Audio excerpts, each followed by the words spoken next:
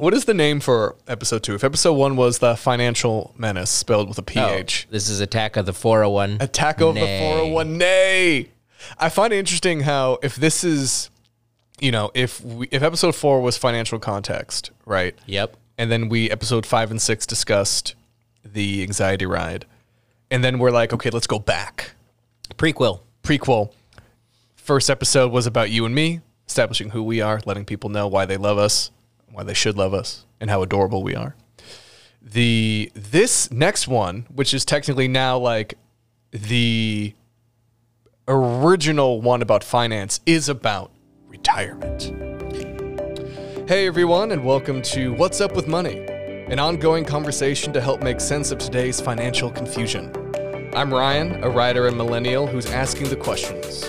I'm Ronald, philosopher and financial advisor who's giving the answers. From outdated 1980s financial advice to magic social media strategies, we aim to shine a light on what's really helpful, lessen financial anxiety, and better understand money.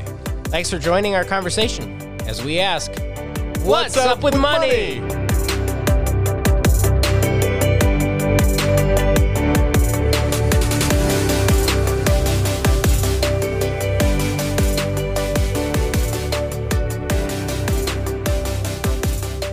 Back to the topic at hand. All right, so retirement. Now, as our first official, practical money thing we're talking about, why is retirement the first? So a lot of the industry is geared towards retirement. When I started, I thought that's what I was here to do. So much money is tied up in retirement accounts. That's such a focus, and people's trajectory is that. It's all the commercials are all about retirement. Mm-hmm. It's all future focused about how do you build that nest egg. And so that's what most of investment world, financial world is all focused future. But then it's also about how do you build that big nest egg. I think it's like a 40 trillion now that's in retirement accounts. So it's this massive, massive movement. And it's what occupies, I would say, a majority of the investment space as far as planning goes. I was thinking about this today where even as a kid, especially if you have older parents or friends who have older parents or younger grandparents, anyone who is of that age that is nearing retirement, and all you hear them talk about is how they can't wait for retirement. And so even as a youngin', before you even enter the workforce, before college, high school, junior high, while you're in 4th grade, you're hearing about how these adults can't wait for retirement. And so it's almost ingrained in you that this is something you should be working toward is when you're done working. Well, and early on, I realized there are 3 things that I really wanted to do when I was 65. It was bike through a park, golf. Yep. And I want those bathtubs outside in a field. Who doesn't? I mean, doesn't that sound majestic? With my lovely wife, we'll just sit there holding hands as the sunset goes down. Yes. In some random weird bathtub in the field. A cloud bathtub. Yeah. Oh yeah, yeah. Do you play golf? You don't golf? I don't golf either. Well, I wanted to know because I like to play sports. No, I make fun of golf with all of my golf friends. I actually don't mind golf. I don't mind the cigars and the drinking. Golf just seems like an excuse to drink and get outdoors, which I don't mind. Yeah. But anyway, enough of golf. Retirement. It is what everyone is going for. It is the goal, it seems like, of the American middle class. You want to retire. Yep. What is the issue with that? Why are we talking about it? Well, and we'll talk about retirement as we go because it hits a lot of different places in the financial journey. Basically, the way I see it is after World War II, we got into this situation where people were able to, for the first time, to have a leisure retirement. They were able to stop work, stop producing because there was either enough resources, enough government support, cost of living was low enough where people could exit the workforce and enjoy a few of their remaining years before they passed on. Is that really because of Social Security? Is that what started that, or are there other factors? Yeah, I mean, Social Security was a big one. It's kind of like a multifaceted issue because you had Social Security that paid a decent amount. Cost of living was really low. Life expectancy was very low, so it didn't require a lot of money and time. Mm-hmm. You had, people talk about pensions. I was just going to ask, when did the pension start? Pensions have been around actually for quite a while in different forms. Military, clergy, these different pockets sort of started to have them, government work, service work. Some people have this notion that everybody had a pension, but it was like less than half of people had them. But still, it was like, hey, if you put in your time, you worked for a company for a long time, they would take care of you. Right. And that taking care of it didn't need to be thousands and thousands of dollars because the cost of living just didn't require that level of income coming in. Right. And like you said, you didn't live that long. Yeah, it wasn't like one of those things where like you had to plan for 30 years of income. Right. And so when you don't need to spend a lot and everything around you is improving so much because America improved so much from World War II until now. Just it's insane to think about sometimes. And then when you think about like it didn't require a whole lot, you were able to finally sort of exit the workforce, enjoy your remaining days, and it was kind of like a golden age in many ways. Mm-hmm. Well, then when did that golden age start to wane? When did because you're correct, there is this image of, and you and I personally have joked about retiring to Florida, living in a retirement home, a retirement community, just that life of supposed leisure. You don't have to worry about anything. You now have the money to survive. When did that start to wane? When did that start becoming almost more trouble than, I don't want to say more trouble than it's worth, but I'm just, when it started becoming less ideal? Well, so those same factors that made it possible, the minute some of those started to fade or shift is where it started to fade. So as cost of living rises, as life expectancy increases, as Social Security payments decrease, as pensions get replaced with other retirement accounts like the 401k or other things, the burden in my mind, the burden just has slowly been given towards individuals. And so we've slowly moved from a social burden on taking care of people in old age to a private and an individual version of that, where you now are responsible for that. And so there's varying ways that has sort of happened over time. But I would say probably in the 70s is when we started to sort of see this. We probably hit the peak and then probably started on the downturn. Sure. As we started moving away from more collective, social, corporate ways of taking care of that to individual. And then just with the way the economy has rapidly expanded and grown, it's just placed more and more burden on the individual. Let me ask you this. Talking about me as a child, hearing about people wanting to retire. Yep. My impression was that there was one account. There was the retirement account. Yep. And this is what you put your money into. This was the pension or the Social Security or what have you.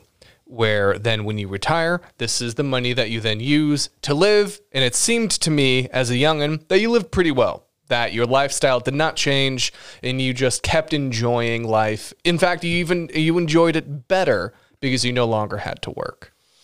Yeah. And that really was the case for, like, I think of like our grandparents, like probably, might be 10 or 15 years difference in age or whatever.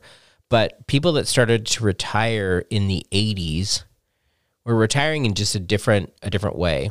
Usually their expenses were low because normally they had home ownership. The cost of living just generally in the U.S. was low. Things hadn't inflated. They were past sort of needing to pay for college or these other things that sort of Sure. began to sort of create They financial were stress. empty nesters. They were empty nesters. They, they own their homes outright. They're, things like travel and entertainment were sort of peaking in different ways where Right. like, the globalization and all that stuff like has made that sort of picture of the future way more expensive and way more to do.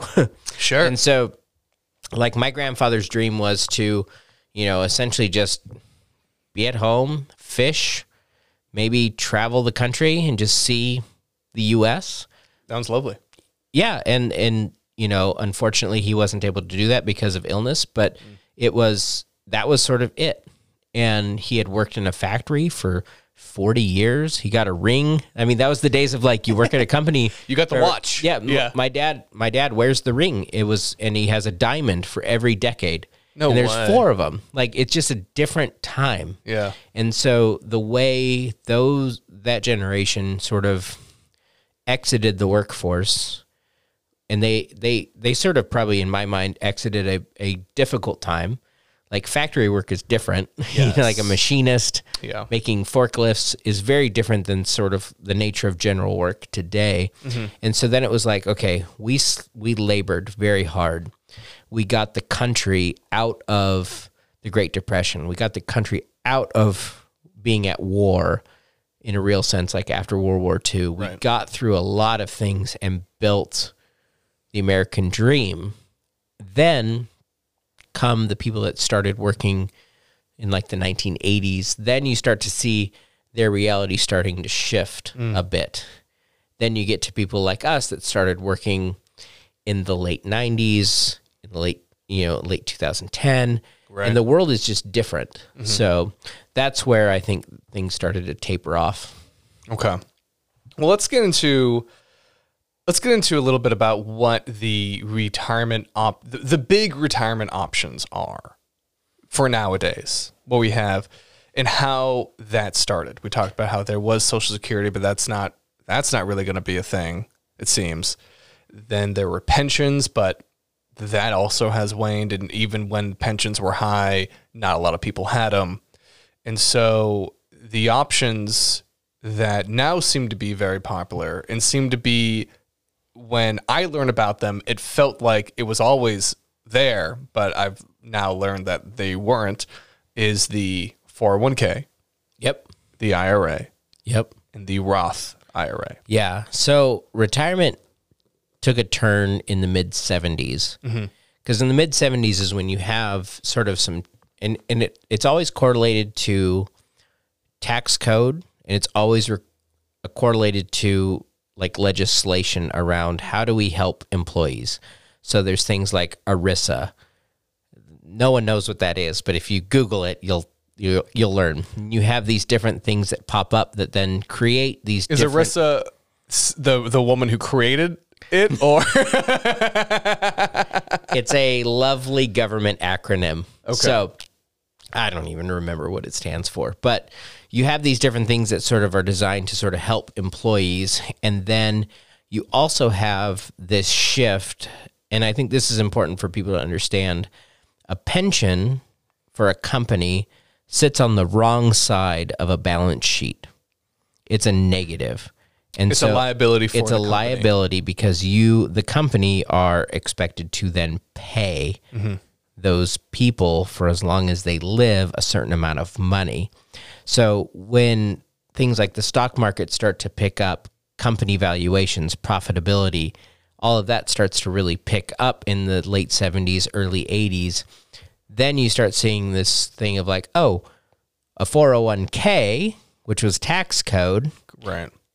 is way more favorable because it shifts from being a liability to being a tax write-off for a company. So that immediately takes the burden off of the liability side, shifts it to the positive side of the balance sheet, which then elevates essentially a company's standpoint. And it's way cheaper to pay a 5% match than to continually pay people for the rest of their lives. Sure. And yet some people are like, well, that's a bad thing. And I'm like, well, it's also part of a shifting dynamic in that the nature of work also really started to shift in that, people didn't work the same way. And so they really needed a different model, but I don't know if this one was necessarily the best. When you say they didn't work the same way, does that mean you didn't have employees who stayed at the company for 4 decades? That level of corporate allegiance, isn't, now, especially nowadays where it's the gig economy. You guys, where people work, less than a year, one job, then move to another, because nowadays it seems the only way to get a decent raise is to go to a new company, because then you can negotiate, a 20% raise as opposed to the 3 to 5% that you might get if you actually stay with a company. Yeah, I mean, all of it is just part of just the shifting dynamics of the way our entire economy has shifted over time and in different decades and with different things that have sort of happened. I think that's when people started looking at work differently, and then you start seeing then you need a different type of account. You need a different type of retirement savings vehicle. Right. And part of some of that stuff in the mid-'70s was the realization that okay, not everyone's got a pension. Having money for retirement is really important. And the more we put that on the individual, the more we need to figure out ways for individuals to put money aside for that. Because when people don't have that, it overly stresses our entire economy. Poverty in general just stresses the economy, puts stress on the government, it puts stress on corporations, it puts stress on the tax-paying citizens, it puts stress on local municipalities. It's not a good thing. And so you had to figure out something different given the whole shifting nature of everything. So, well, you bring up a good point, is that in the 70s, the burden of retirement shifted away from the government toward the individual. It started to become your responsibility to save, invest, and figure out how you are going to pay for your retirement, how you are going to make that next paycheck after you retire. Yep. Now, if I'm looking at my notes, because I have notes, because I'm professional. ERISA, which is the Employee Retirement Income Security Act. That's right. You have that in your notes? I have that in my notes. Was what created the IRA in 1974. Yep. Now, you told me something the other day that really blew my mind, because I used to think that IRA stood for an individual retirement account. Yeah. Where that is not actually what the A stands for. Yeah. It's easier for everyone to understand it that way, but that's not technically, because the thing that's always challenging is everyone's got to understand that their money is, by IRS standards, given a certain qualification. So when you put money into an IRA, you are essentially making an individual retirement agreement. So you can Google it. If you don't, Google will probably tell you it's account, but if you go to the irs.gov, which is the law of the land, they'll tell you it's an agreement. And so that's essentially, you're agreeing that this money is specifically designated a certain way. And then that money can go into a variety of different places, and you can put a variety of different things into it. We won't get into all of that, but it's essentially an agreement with the IRS that you are doing something in relation to the future with this money. Now, this is all about, because the IRA was created for tax deferral, which is important to talk about. And then, in a moment, we'll get into the Roth, which is different. But tax deferral was really important in the 1970s. Oh, it was magic in the 1970s. So one of the things that people don't understand is, everyone always, it doesn't matter what time period or what year you're in, we all feel like we're paying too much in taxes, or the taxes are high. But historically, when you look back and you look at the average tax rate for America over 100 years is 50%. That's insane. Yeah. That's twice as much as what most of us are paying now. And then if you look back in those those time periods of like the 1970s and early 80s, some of the highest effective tax rates were 90%. Which is insane. So essentially you're looking at it going like, okay, if I was a betting man at 90% tax, is it going up? Or am I willing to take tax deferral on the chance that it's going to go down? So when the IRA was created in 74 and you were able to put that money in, you were betting that, you know, when you were going to retire years later, that tax level was going to go down. Well, yeah, if you think about like, shoot, if you were going to pay 90% tax on $10,000. Sure. And I was like, hey, what if you waited 20 years, but then it was 20%? Well, then I'd wait 20 years. Yeah, if I could because afford it. Yeah. 70% in taxes is a huge savings. Not only that, but then you're allowed to let that money grow, which is another part of like the whole system was able to, flood the stock market with more money because this money had to go somewhere and the market was the best place for it. So then you have these different dynamics and things all kind of playing together that then said, hey, you're at 90% now, put a bunch of money here, take it out in a decade or two when it's, a fraction of the cost and you'll save a lot of money. The economy will grow. It all works out better. So in 74, the IRA was a very smart move. Yeah. It was a great bet for you to put your money in, grow the economy, grow in the market. And when you retire, you were more likely than not gonna be, unless you were retiring as a millionaire, like drawing $1 million a year, like yeah. So let's fast forward 4 years, 78. The 401k is, I wouldn't say created, it was more discovered because it was already a tax code, and then some geniuses realized that they could use this tax code as a retirement. Yeah, they basically just realized, like in reading the tax code, man, this should be in our notes for the show, but it was essentially one guy found the tax code and then was like, hey, companies can use this line of tax code to, 1, help their employees save for retirement, 2, contribute to their retirement in a way that is a tax write-off for the business, like win, win, win, win, win. Right. And quote unquote. When. Well, and at that time, like it was just, it all because it was another tax deferral, right? In the 70s, taxes were still high. Yep. And it was another tax deferral. Yep. And so it was like green lights all the way. And then it just, and then there's some stuff about like the amount of marketing that went into sort of putting amount of money that went into marketing this as an option that was an alternative for a pension. Because one of the things that happens is once people are used to a certain way of things, you can't just take it away without replacing it. Right. Like we get really mad. Yes. It's why I think Social Security probably will never go away. Because people will be upset. Oh, yeah. Yeah. And so when you have this thing, it's like, hey, everyone, hey, nation, here's this great thing. And instead of it being, limited to only the companies that pay pensions, it made accessibility to retirement much more available. And that's still a growing thing even to this day. Like the accessibility to retirement accounts and stuff through employer-sponsored plans is still a growing thing and becoming more and more part of our daily life. Well, the 401k was not only a tax write-off and another way to put money, tax-deferred money, into retirement, but there was also the magic of the match.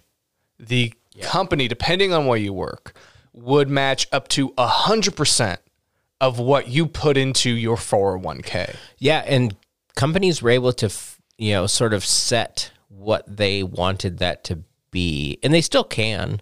Some companies don't match. Some offer 2, 3, 5. I've seen ones that offer up to $15,000 of match. So they vary. Mm-hmm. And so then you could potentially, you could increase the amount of money that you put into retirement through the 401k. So not only is it tax deferred, but you are making more money just by putting money into it. Yeah, and every dollar that's matched is a 100% return on your money, which is great. Right. It's fantastic. So right now we're in the 70s. IRA, 401k is looking real smart. Fast forward to 97, we then get the Roth IRA. Yeah. So here's an interesting thing. So all of these are tied again to the time, the conditions, the market conditions, what's happening. So then there's this idea that like, hey, taxes have gotten a lot lower. So is there a way for us to set money aside for retirement after tax so that it won't get taxed again? Because the idea is everyone always wants to get into the most favorable tax situation possible. So if taxes are lower, I don't want to put money away and then get taxed more. I want to I want to pay as little taxes as possible. So if I pay taxes now, can I allow this money to grow and never get taxed again? Right. So there you have the Roth. And I will say that when I saw that the Roth was in 97, when I was 6 years old, I was surprised because, again, I thought the Roth was something that's been here for a very long time. And I didn't realize how recent this device is, which really kind of goes to show how much I feel an experiment all these things are with our retirement. We're kind of just like figuring it out as we go. Yeah, I mean, that's part of it. And then it's also like every law gets made at a time that is essentially when it's most advantageous for that law. So it's like tax deferral makes sense when taxes are high. Oh, taxes are low? Well, we need another way. Yeah. And so then that's where these things come. But then the government always places limitations on the amount of that because the government still needs its money to function and do, everyone's got different views on the government, but government needs money to do what it's supposed to do for us. And so it's one of those things where people pass legislation. Oftentimes they benefit people with lots of money. Usually do. And it's designed to sort of help stimulate the economy, keep money moving, keep money in people's pockets, hopefully. And then, but the government also puts restrictions so that you can't just tax free everything. So it all kind of works all together in this weird way. We make a good point because the IRA, the 401k, the Roth, even though they're different forms of putting money away, they all do a very similar thing, which is contribute to the economic growth of the country, of the U.S. They all put money back into the market. And so you can see why the government would incentivize these three huge, there are other ways you can put money away, but these are like the three big ones that we all know of, we all learn of, that we are all almost instructed to use to help us save for retirement. Now, I've heard you say that the 401k is one of the worst things to happen financially for individuals. And we just talked about why the 401k was really smart when it was made. Why is it the worst thing to ever happen?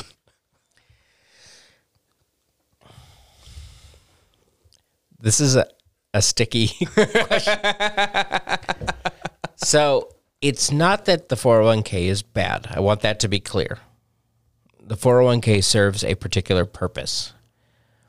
What most people have thought the 401k was an account that essentially replaces their income when they retire. And that's how most people think of it. Like I've talked to many people that are like, hey, have you thought about retirement income? Oh, I got a 401k. I'm good. Well, this is like what I said earlier, is that the idea was that you had one retirement account. Yeah. But what I asked is, okay, if this account is supposed to provide retirement income, how does it do it? And the fact of the matter is you need a much bigger bag of money when you hit retirement than I think a 401k can provide on its own. And so it does a little bit of the job. It does a little bit of the lifting, and it does get you some advantages. In certain cases, tax deferral can be good. The match can be good.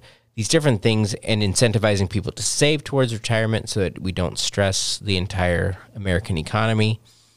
But in looking at it on its own, does it create a suitable income replacement for your post-working years? I have to say no. And almost across the board, no.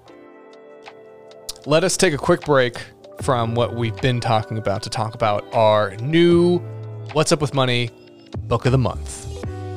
Yes. It's one of my favorites. It's one that I've had. It's a short one, so I make the mistake of telling people, hey, you can read it in a night, but it's a bit dense. It's our first book that's like topical or like about a very specific financial thing, and it's called The Tax Bomb in Your Retirement. And it is all about how what people are doing as far as saving for the future affects their tax situation in the future. And the first time I read it, I was like, oh my gosh, everyone needs to know about this. We're doing, as the book says, essentially creating a tax bomb, which might be alarmist, but it is a reality that people need to understand sort of what future tax situation they are creating for retirement. And it ties in well with our conversation that we're having here about retirement and the different types of accounts, the different ways to do it. And I think it opens up a little bit to some of the other implications that the way we save for the future can affect other things, and especially Social Security. Yeah, you gave me the book recently. And You're welcome. Yes, thank you. I'm very much looking forward to reading it. It looks like a pamphlet. It's very short. I have not cracked it open yet. You say it's dense, I'll take your word for that, but it seems like something you can get through in a few days. Yeah, it's just a shorty, but it has a lot of different math things and some different concepts that I don't think people quite think about. And I don't think most people know that, like, if you have a lot of taxable income coming from taxable accounts like a 401k, it can reduce the amount of Social Security you receive. Can it really? Yeah, so most people don't know this little nugget. Just go to the irs.gov, my favorite website. I hate going there because I'm afraid they'll audit me from all my traffic. But it is true that like up to 85% of your Social Security payment could be subject to income tax. Wow. So that's like a reality that like most people don't know. And most people don't believe me. Then they go to the irs.gov and they read what it says. That is wild that the government is giving you this money to retire on and then takes it back as income tax, because they're like, technically it's income. It's a tax that you pay. And the government gets his. And then it comes back, but they tax you again. But there are strategies, and this is where I think being strategic with money, it really takes on a new life of understanding, like, okay, if you do a few things, and the book is helpful and essentially talks about the value of like what Roth money can do for you, or non-taxable money in retirement can do to sort of help allow you to maximize what you receive from Social Security. So we'll talk more about it as we go. Definitely. But there's a few nuggets in there that I was like, when I first read it about 6 years ago, I was like, whoa, everyone needs to know this. But it's also not, like, it's not a fun read. but it sounds important. It's very valuable, and it will, I believe, hopefully be eye-opening in a good way and a scary way maybe to what the different sources of income and why you need different places to draw money from and different tax situations and all of that to have the most money in your pocket. And he has charts and things that just show you sort of just the basics of math. So even if you don't like math, you need to know a little math. So you do. To handle money correctly, you do need to know some basic math. So the Tax Bomb in Your Retirement Account by Josh Scanlon. It is the What's Up With Money book of the month. We'll be talking about it in the coming weeks. Please do yourself a favor. Pick up a copy. And it's only like $7 or $8. There we go. It's great. It's a cheap read. Do yourself a favor and join us in the conversation about our newest book rec. And that $7 could save you lots of money in the future. It's true. All right. On with the show. On and on. I heard you. I want you to say this analogy because you discussed the 401k to me like it was a boat. Yes. My boat analogy. So it's as if we told everyone, hey, the 401k is a boat so that you can travel and float around in retirement. And most of us know what a boat is, and so we expect a boat to do a couple basic things. Mm-hmm. We expect it to not take on water. We expect it to float. We expect it to not sink. We expect it to keep us dry. Right. And it's as if on the beach there's the 401k boat, and we all go to jump into it, and then we realize, hey, this thing's taking on water. It doesn't get me from A to B. It doesn't get me across the lake. And then someone comes along and says, well, you know, it wasn't designed to go out on the lake completely. It's like being in one of those like swan pedal boats and you're out in the ocean and you're like, this is not what this was designed for. Yeah. And it was like, it has some of the characteristics that are necessary. Like the swan boat. The swan boat's great. Yeah. If you're ever in Echo Park, go ride a swan boat. Yeah, it's fun. It is, but you don't take that to the Pacific. You don't go to Santa Monica with that swan boat and go, all right, let's get out there, because it's designed for a certain thing. Mm-hmm. And I think the 401k for most people in their minds is designed to be a legitimate boat that will carry them a seafaring vessel. Yeah. Yes. And it just, you know, when you actually dig into it, most people don't have enough money. They can't save enough money. They can't get enough income out of it in the future for it to actually be considered a viable boat. So what is it about the 401k? Why does it not work? Why is it not a good vehicle to even be? I mean, are you saying it's not a good vehicle to begin with? Is there something good about it? I mean, we can get into that, but first let's talk about why you feel like it doesn't it's not seafaring. A lot of that has to do with just the structure of it.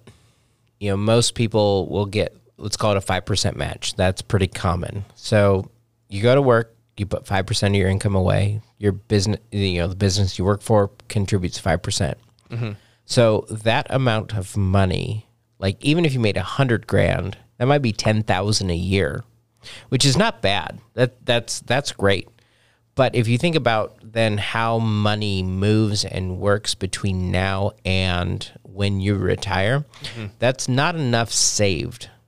And then given what it's invested in the market conditions and ups and downs and all of that, the probability of it having the necessary amount of money that can supply you with a normal level of income to supplement the little that you're going to get from Social Security, it just doesn't do the job 100%.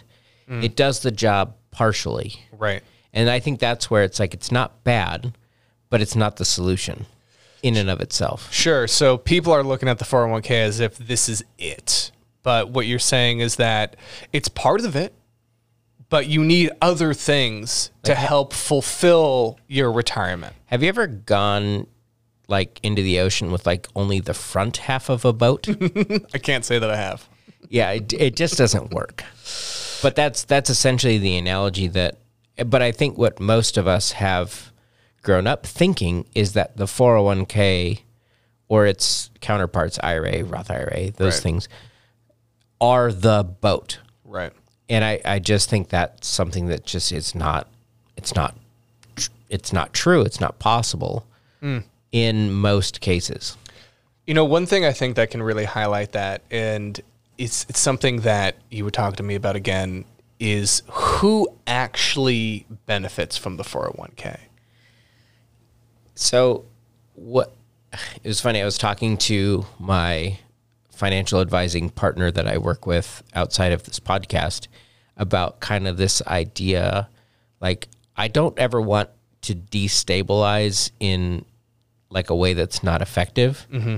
But we need a little bit of disequilibrium to make moves in the finance world. Like, you need your awakening moment. We've talked about that at different times. Like, so when I look at this thing, the first things I realized was like, oh, the person that has the 401k is the last person to benefit from the account, because the first person to benefit from the account generally is the business. Because any contributions they make is a tax write-off, which reduces their tax liability, which increases their profitability, and it just works better for the business. The second thing is, like I mentioned earlier, it's like something like $40 trillion managed by financial institutions. Yeah. So they charge a fee and a percentage to manage that money, and they should. It's not pro bono work. It requires some level of administration and skill and lots of things that go into these accounts. They're not just easy, but they benefit. So if you take 0.5% of 40 trillion, that's a lot of money. Yes. So it's insane. So, and that's every year. And it doesn't matter whether the 401k does well or does poorly, they get their percent. Sure. So, and then you look further and go, I have a colleague that says, why does the government incentivize you to do something? I'm guessing they benefit. So if you're incentivized to save in this way, the government, so most of the government's sort of debts or thinking is to defer its own payment of those debts to the future. But if you are able to put away money, grow that money, and then part of that growth goes to the government, that's good for the government. Because they're kind of... They benefit. They benefit from They that. benefit because, like I tell people, like, and this isn't a hard rule, but like, think about 25% of the growth you get from your 401k is the government's. Sure. It's just, you know, and that varies, but like, that's a good rule of thumb to think about. Like, you put in 1,000, it grows to 2, 25% of that's the government's. So the government's also incentivized for you to be making more money to be utilized in the future as well.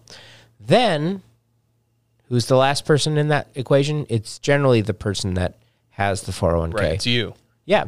So the whole thing, it's not bad. Like, I really want to stress that it's not bad, but you got to understand, like, there's just a lot of things at play for this particular thing, which then kind of makes you go 401nay. 401nay. But right. So you have, again, just to go back over that really quick, when it comes to 401ks, the first people that benefit are the businesses because they can write that off. exactly.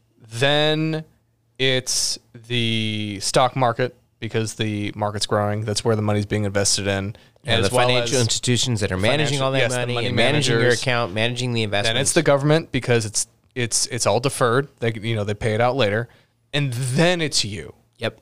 And so all these people are benefiting before you even come into the picture. And you're the only one, unless there's a match, that's putting money into it. And so the then follow-up question is, when does it work for you? When does it make sense? Why even invest in a 401k?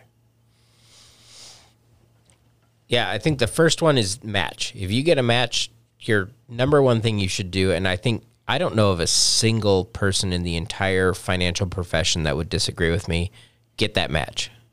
Like, hands down, get that match. Because it's free money. It's free money, essentially, and it's the only way to double your money. Right. And that's always a good thing. Beyond that, then you have to really look at a few really important considerations because, 401ks are managed by the employer. It's the employer's plan. It's not your plan. So you got to go, okay, if I'm going to put more money in this, do I have the investment options? Do I have is the fee structure? Do I want my employer to have more sort of control over my money? There's all these different things that you have to start to consider before you go above and beyond the match. Mm-hmm. And there are some people that have enormous matches, and then there's some people that have none. And so then you have to go, okay, how much do I want them to control versus how much do I want to try and do on my own? Mm-hmm. And that's where, like, a professional, and we'll always recommend having a professional of some sort in the conversation to kind of let you know, hey, here's the advantages and disadvantages to utilizing your current job's 401k. Sure. And there are plenty. Some 401ks offer Roth options. And so for some people, they can essentially put away a much larger Roth contribution than they could through a Roth IRA on their own. I did not know that. So that could be like really significant when you think about the limits for a 401k are much higher than a Roth IRA, and you can still get a match. So it's sometimes that can be really incentivizing to then pursue it. But in general, you have to really be careful with how much you decide to put above and beyond a match. Yeah. I feel like nowadays this realization of that IRAs, 401ks, and Roths were great for then, but maybe not be so. The Roth is still what people. I mean, I've hear financial gurus still really recommend the Roth specifically because right now those taxes are lower, and therefore, and since it's not tax deferred, you're going to get 100% of that money that comes out of it. But a lot of people right now are looking for more strategic planning, more strategic efficiency when it comes to their retirement. What do you recommend for those people? Yeah, I think you have to look at what does the money look like when you retire. And so how much is taxable? How much is not taxable?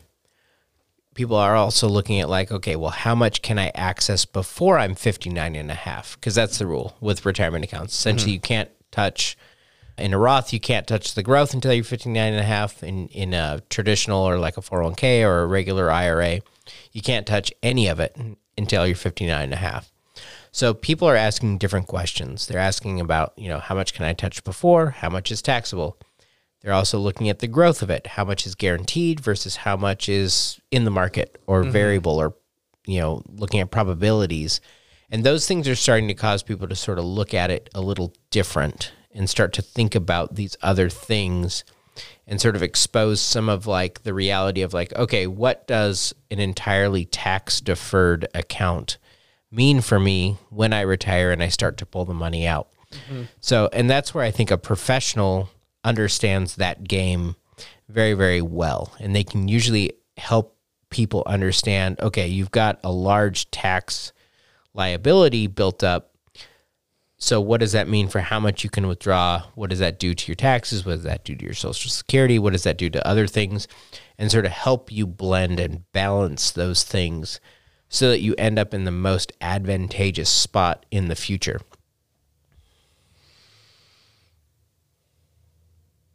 That was super helpful, wasn't it? Sorry. I was just thinking about my next question. I was looking over my notes. You talk about the types, you would just talk about types of money that are important. Market versus non-market, taxable versus non-taxable, whether you can touch it before you're 59 and a half or not, or whether there's a guarantee of return or a probability of return. And it feels like nowadays, because with the 401k, with the IRA, with the Roth, when people put money into that, like you said, that's all they put their money into. And it was kind of like, this is going to secure my retirement. Yep. But now that's not the case. You need multiple streams of income coming in to help with your retirement. It's not just going to be one. And so it's kind of about figuring out what types of money you can invest into, can put to create money.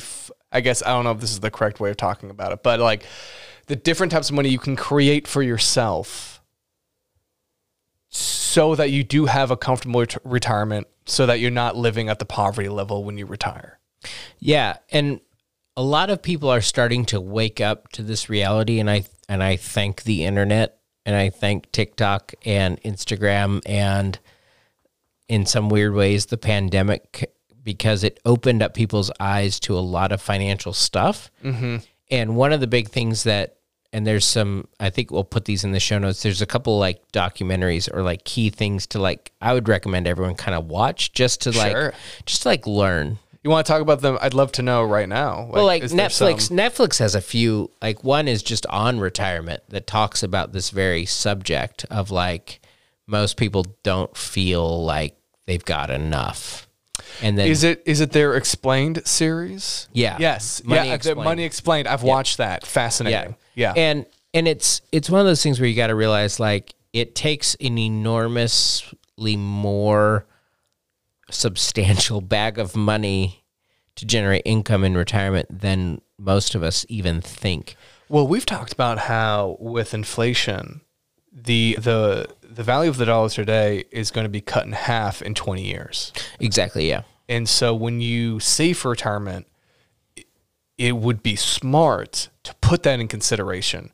That if you're starting to save for retirement, I'm 32. If I'm starting to save for retirement, let's say I retire at 65. That is another 30 years. So that's 20 years plus. So that means that the dollar is going to be 75% less valuable, roughly, than it is now. Yep. That is if I retire at 65. If I retire earlier, it's going to be a little more. If I retire later, it's going to be a little less. But that means when I think about saving for retirement, I almost have to double the amount of money that I'm putting in. Yeah, and even like in today's considerations, like the 401k allows you a pretty high ceiling for the amount of money you can dump in there. Mm-hmm. You know, just rough. I always work with rough numbers because I hate specifics in some ways, but like 20K, you can put 20K in there. That's great. But like, does even that amount get you to the end goal? And then are you someone that can put that amount of money? That's a lot of money. Yeah, it is. And for most, the average wage in America is still less than 60. Yeah. So you're like, okay, can you put a third of your money away for this specific purpose of trying to provide yourself retirement talk income? about living below your means. Like, you won't even be able to enjoy life if you have to put away that much money. And you could say, well, there's the saying, live like no one else so you can live like no one else, where it's like, are you even enjoying life? Are you even having a good time? Yeah, and it's just it just sort of is the nature of it, and that's where I think people have to understand, how does this specific tool fit into their toolbox? Mm-hmm. And I always say, like, you're building a financial house, and you can't do it all with a hammer. And if a hammer's all that you got, you're going to end up with a weirdo house because we love doing lots of different analogies. So we went from boats to houses. Yes, we did. So, but it's that kind of idea of like, I really want people to understand and wake up to sort of and understand the 401k that they specifically have. There are people that will help them understand it. Understand the investment options, help them plan for it, understand how contributing to it affects their situation, what that can mean for the future, all those different things where someone else can have the brain power to supply everyone to sort of know exactly like, okay, this specific plan does X, Y, and Z for you for the future. That does this amount of lifting for you. I don't think that there's a 401k plan on the planet today that will do all of the heavy lifting for retirement. And that's partially why we say 401k. But it's also like, it's not, I don't ever want to say like they're all bad, but I also don't want everyone to go all in on it. No, it's again, like you said, it's a tool. If used correctly, it can really help you build something beautiful. And in this case, we're talking about retirement. Mm-hmm. So 401ks, IRAs, Roths, they can be used really advantageously to help you retire the way you hope to retire.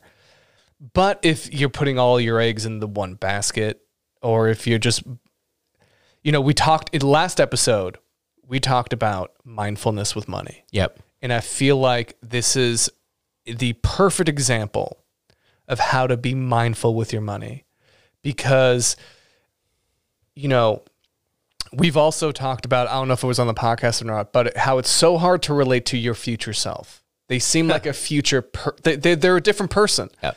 Because and it makes sense because if you think back, like I said, I'm 32, I'm thinking 30 years ahead.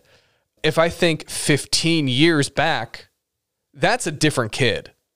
That Ryan is different than the Ryan that sits with you now and is having this conversation, which goes to show in 15 years, that's going to be a different Ryan that is dealing with different problems, that has a different level of wisdom, different level of knowledge. And I don't know who that guy is. Yeah. All I know is me and who I used to be.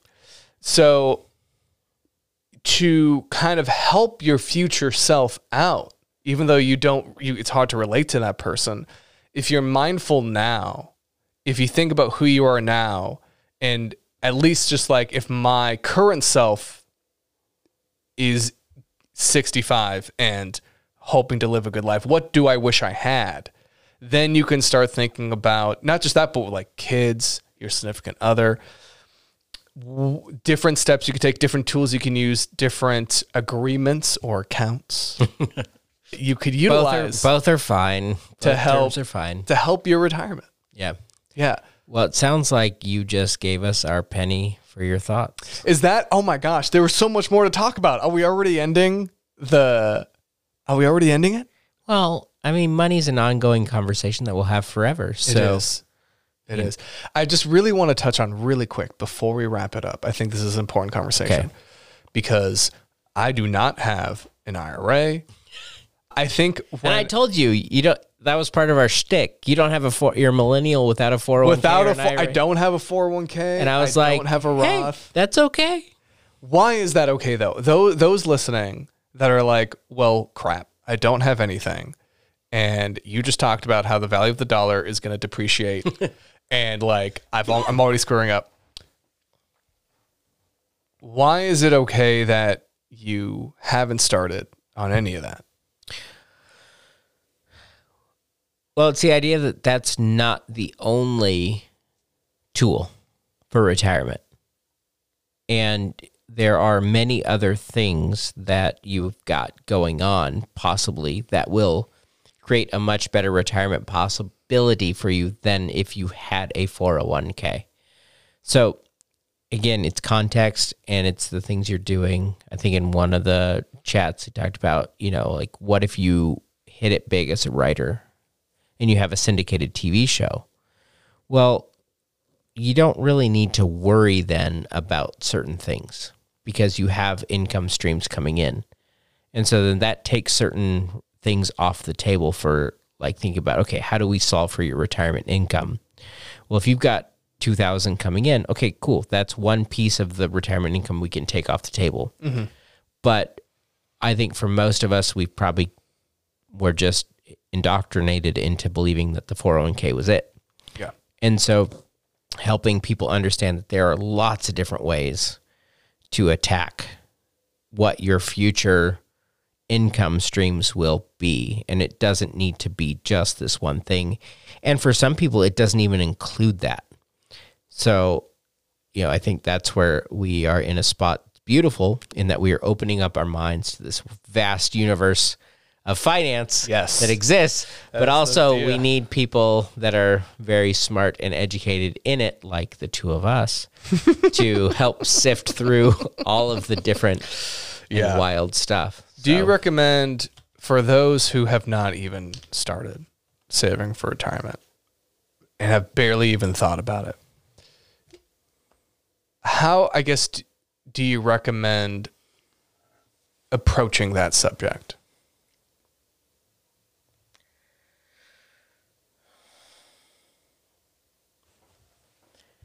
Schedule a meeting with me.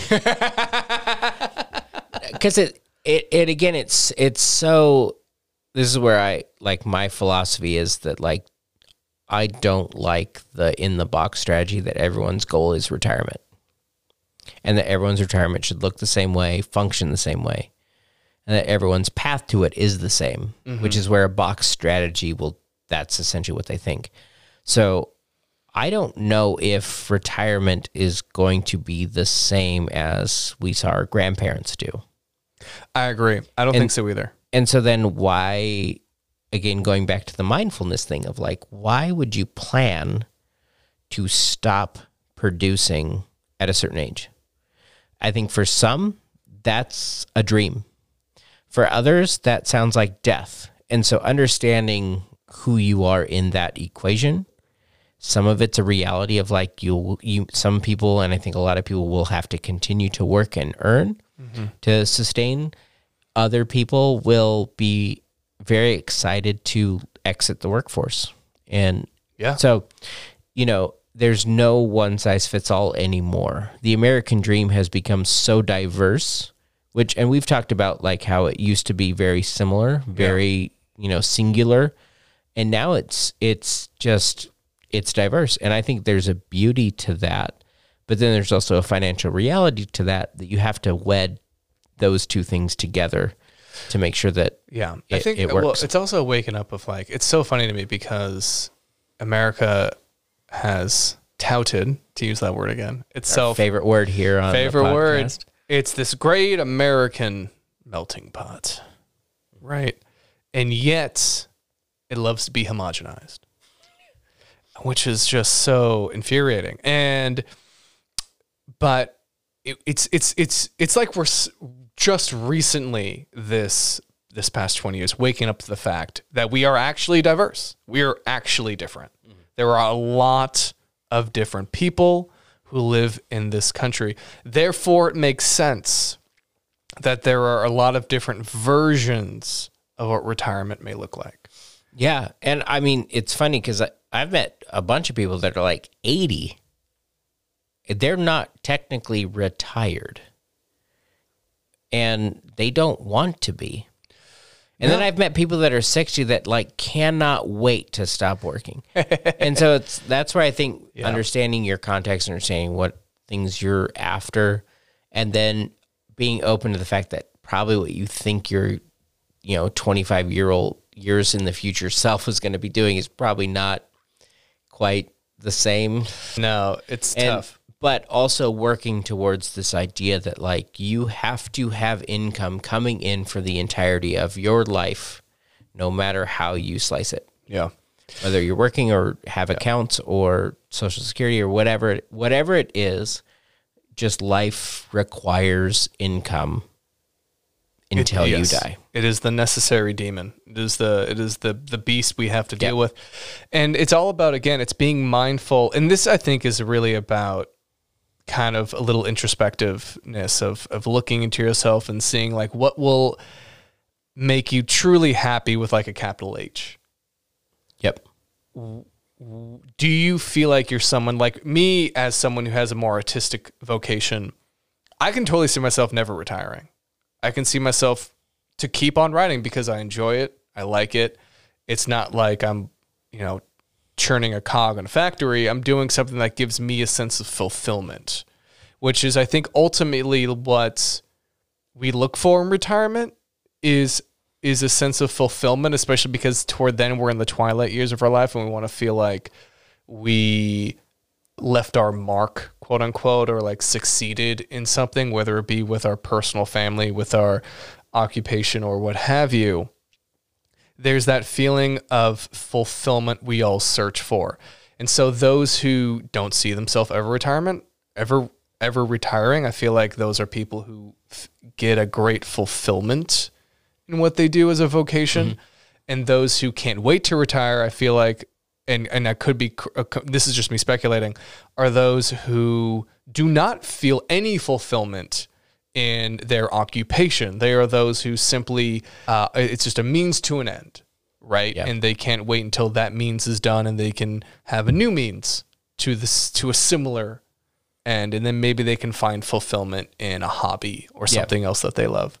Well, you're speaking my existential philosophy language right now, so I appreciate that. You're welcome. Yeah, because I think, at the end of the day, when it comes to retirement, we've been talking a lot of cold facts and cold strategies here, but it all kind of comes to this emotional boiling point of what works for you. And those who try to take emotion out of finance, I think, are foolish because it is so inherently tied. you can't help it. Yeah. We, in The Psychology of Money, which was our book last month.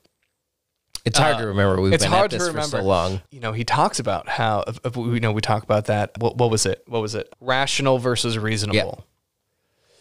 And retirement's very much the same way. Mm-hmm. It's about being not just reasonable, but enjoyable. Yep. And what will lessen your anxiety, what will take the burden off you. And so when, even if you're someone like me who has just like a few years ago started really looking at their retirement, I am scared about it, I guess, a little bit, but also like I feel good about what I've started. And that brings me solace. And so for those, I think, who are similar, who haven't even really started, whether you're older than me or younger than me, starting now is the best time to start. Yeah.